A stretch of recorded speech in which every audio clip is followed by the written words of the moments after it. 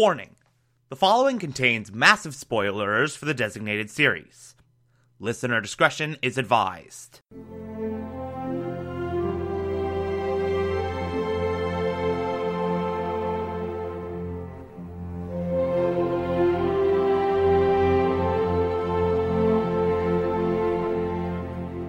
You're listening to the Television Archive, the show where we, the television-loving hordes of the internet, take a deep dive into what used to be in our beloved medium.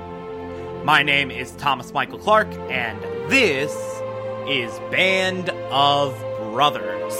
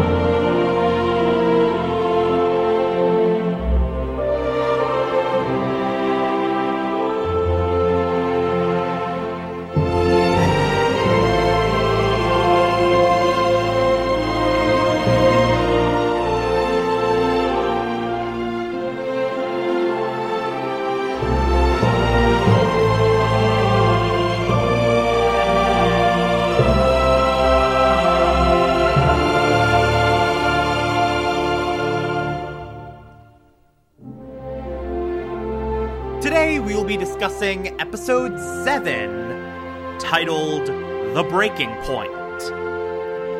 Yet another incredible masterpiece of an episode. Holy shit.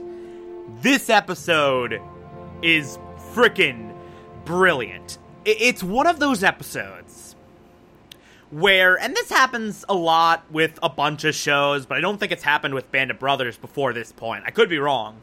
I could be just forgetting a major episode that followed this template, but this is one of those episodes where it starts out and you're like, oh, okay, everything's good, everything's good, everything's good, everything's normal, everything's normal, everything's normal. It's chugging along at the normal pace. This is a solid episode, not really a standout, but like a solidly helmed, well done episode. And then something happens so quickly that escalates everything ridiculously fast, and you're just left with your jaw on the ground like, wait, what?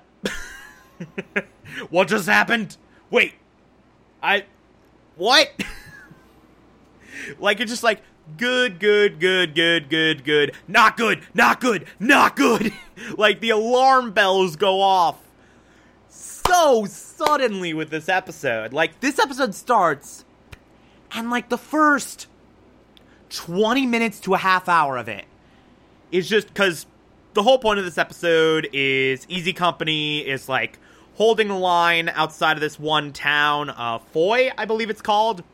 They're holding the line, and they're basically just waiting for an assault to be prepared while preventing the Germans from creeping forward more.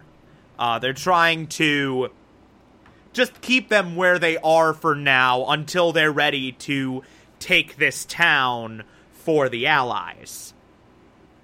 And so what you get is a lot of just people sitting in foxholes, just effing around, just waiting. And occasionally, there'll be some firefights, some light firefights. Occasionally, something crazy will happen, like some idiot shooting themselves in the leg and then they bleed to death, which, oh boy, that was a thing that happened. That was a thing that very much occurred, and it was very stupid. But for the most part, there's like nothing bombastic happening. It's really just like a lot of downtime. A lot of shenanigans, just a lot of setup. A lot of dry, matter-of-fact, this is how time was spent when holding the line and not out of firefight moments. And then the bombs start falling. And holy crap. As soon as these bombs start falling, as soon as these shells start flying, as soon as shit starts blowing up, this episode takes a gut-wrenching turn. Starting with Charlie Francis from Fringe, Joe, his name is. I'm finally learning people's names. 7 episodes in, almost done with the show, and I'm just now learning names. Joe has a shell fall on him, and he gets his leg blown off. And oh my god. Like, you hear the narration go, I wouldn't have been laughing if I knew what happened to Joe. The second you hear that, and then you see Kirk Acevedo, who does an amazing job with this sequence, by the way. You see him look down, you see his leg blown off. By the way, he had just returned after getting shot in the arm, I should mention. But, like, his leg's blown off, there's blood everywhere, and he's just, like, in this state of, like, shock, in this state of delirium. Like, his body knows what happened, but doesn't want to... You know that state when you're, like, in this horrible trauma, but your brain refuses to acknowledge it, even though your body is, like, yelling, ah! Your brain just refuses to sort of make the connection. That's kind of what I feel like is happening with Kirk Acevedo here, as he's just, like, crawling along, like, I gotta get up. Where's my helmet? I need my helmet. I gotta get up. And, like, just watching him struggle, watching him, like, perceive that his leg is blown off, but not really processing it and saying, I need to get up, because he has shown himself to be very self-sufficient. He has shown himself to be, like, the definition of a soldier. Who gives a shit about, my own physical ailments? I'm gonna fight with my soldier friends, and I'm gonna kill the Germans for America. Like, he's very much that type of soldier. That type of desperately wants to hold the line no matter what type of soldier. Like, we didn't need to be rescued type of soldier. And watching someone with that much drive, with that much self-sufficient nature, suddenly have his leg blown off and be in this bloody mess, and, like, just have this mental disconnect of, like, I gotta get up. Like, it's heartbreaking. It's one of the most heartbreaking images this show has given us so far. It is horrific to sit through. It really, really is. And it's just one of the most effective moments of this show so far. It's so incredibly well done. Like, it's brilliantly crafted. Like, the writers did a great job with this. The filmmakers did a great job with this. Kirk Acevedo did a great job with this. Holy shit. And then someone comes over to help Joe, and is just, like, sort of slowly dragging him towards a foxhole. Neil McDonough, Damien Dark from Arrow, Buck is his name in this show. See, I told you I'm remembering names. 7 episodes in. 2/3 of the way through the show. Buck's like, hey, hurry up! And, like, it's just, like, slowly dragging him, and then a frickin' shell just, like, hits them, like, dead on. And you see this horrific image of these, like, 2 soldiers, Kirk Acevedo and the other guy, just sort of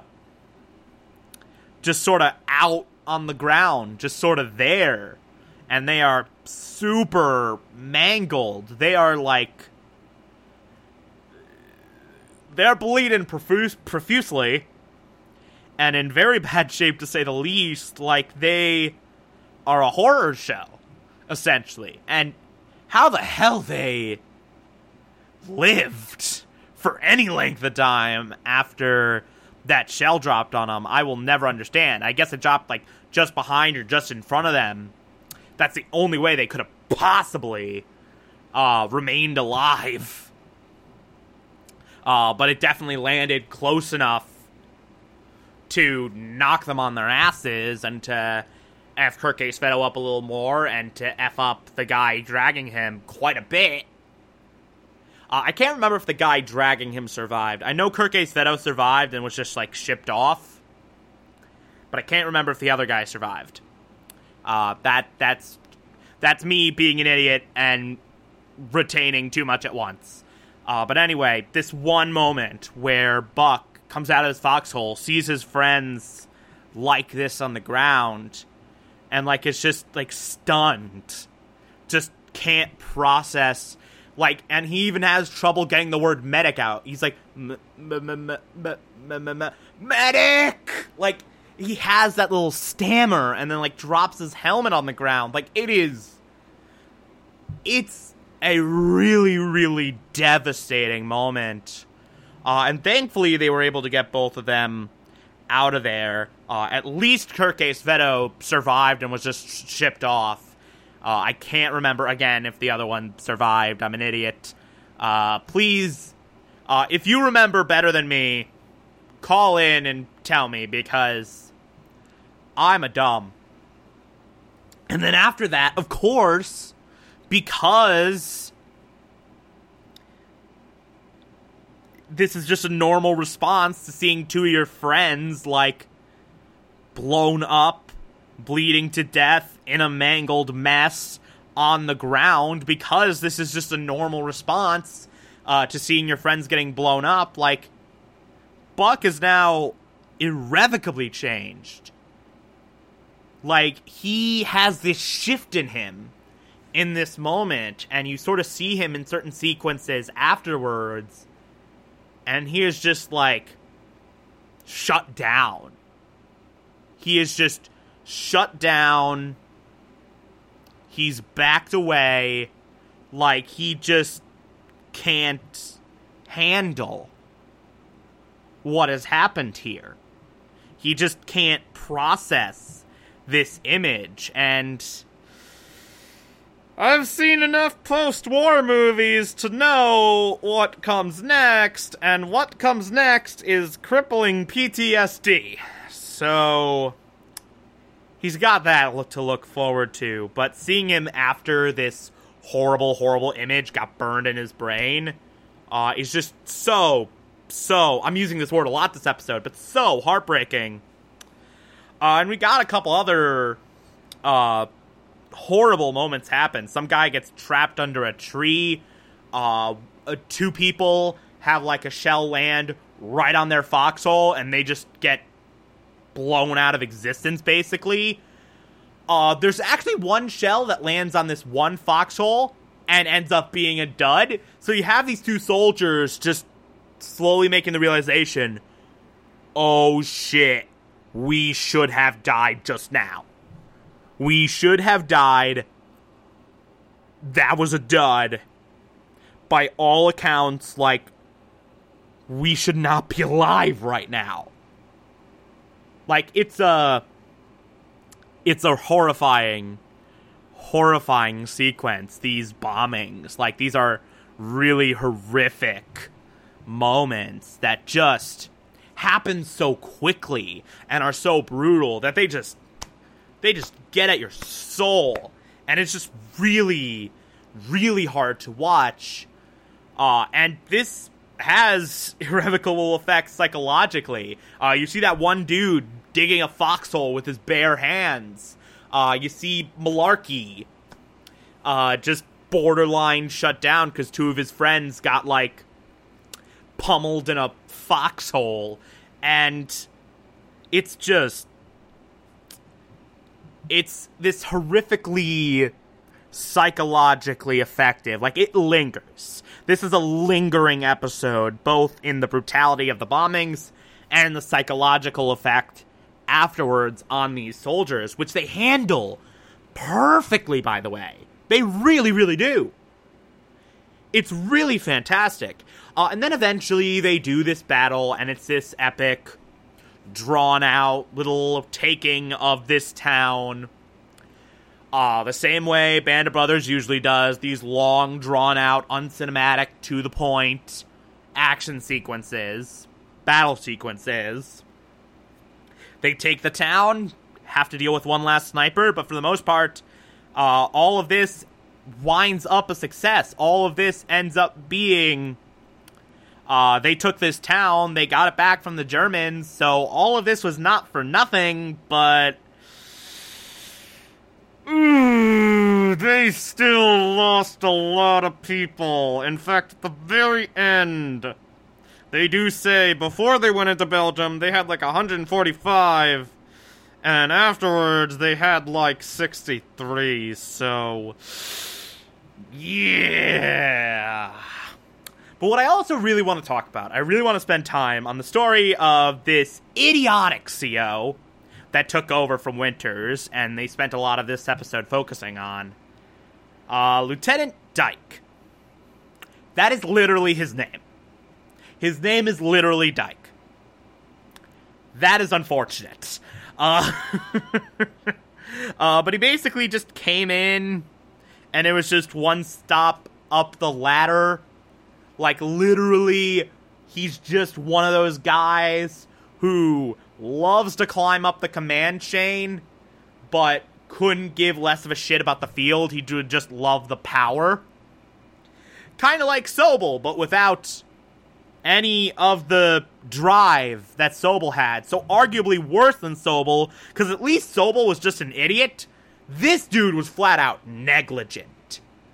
In fact, they say very early on, Dyke's not a bad CO because he makes bad decisions. He's a bad CEO because he makes no decisions.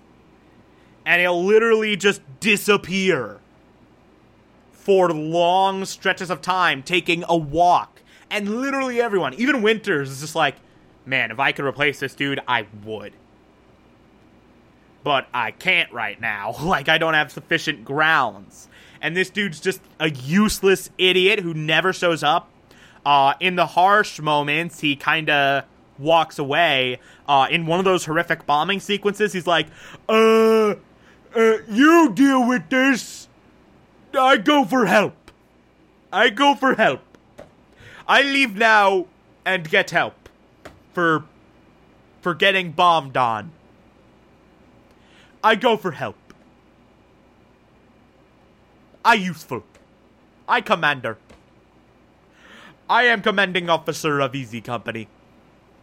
I am big strong man. I have power. I go for help. I not sit and take the bombings with my soldiers. I leave them to do it. I'm commander. I go for help.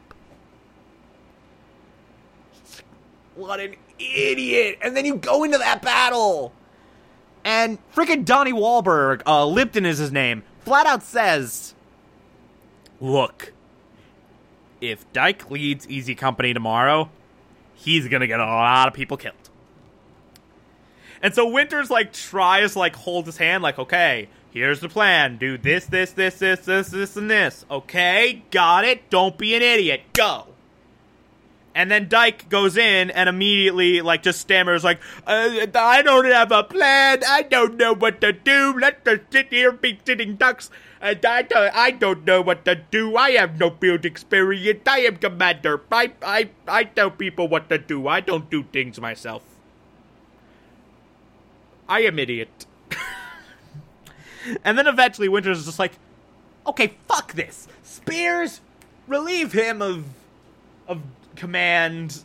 You're leading Easy Company now. Just do it. We can't have this guy anymore.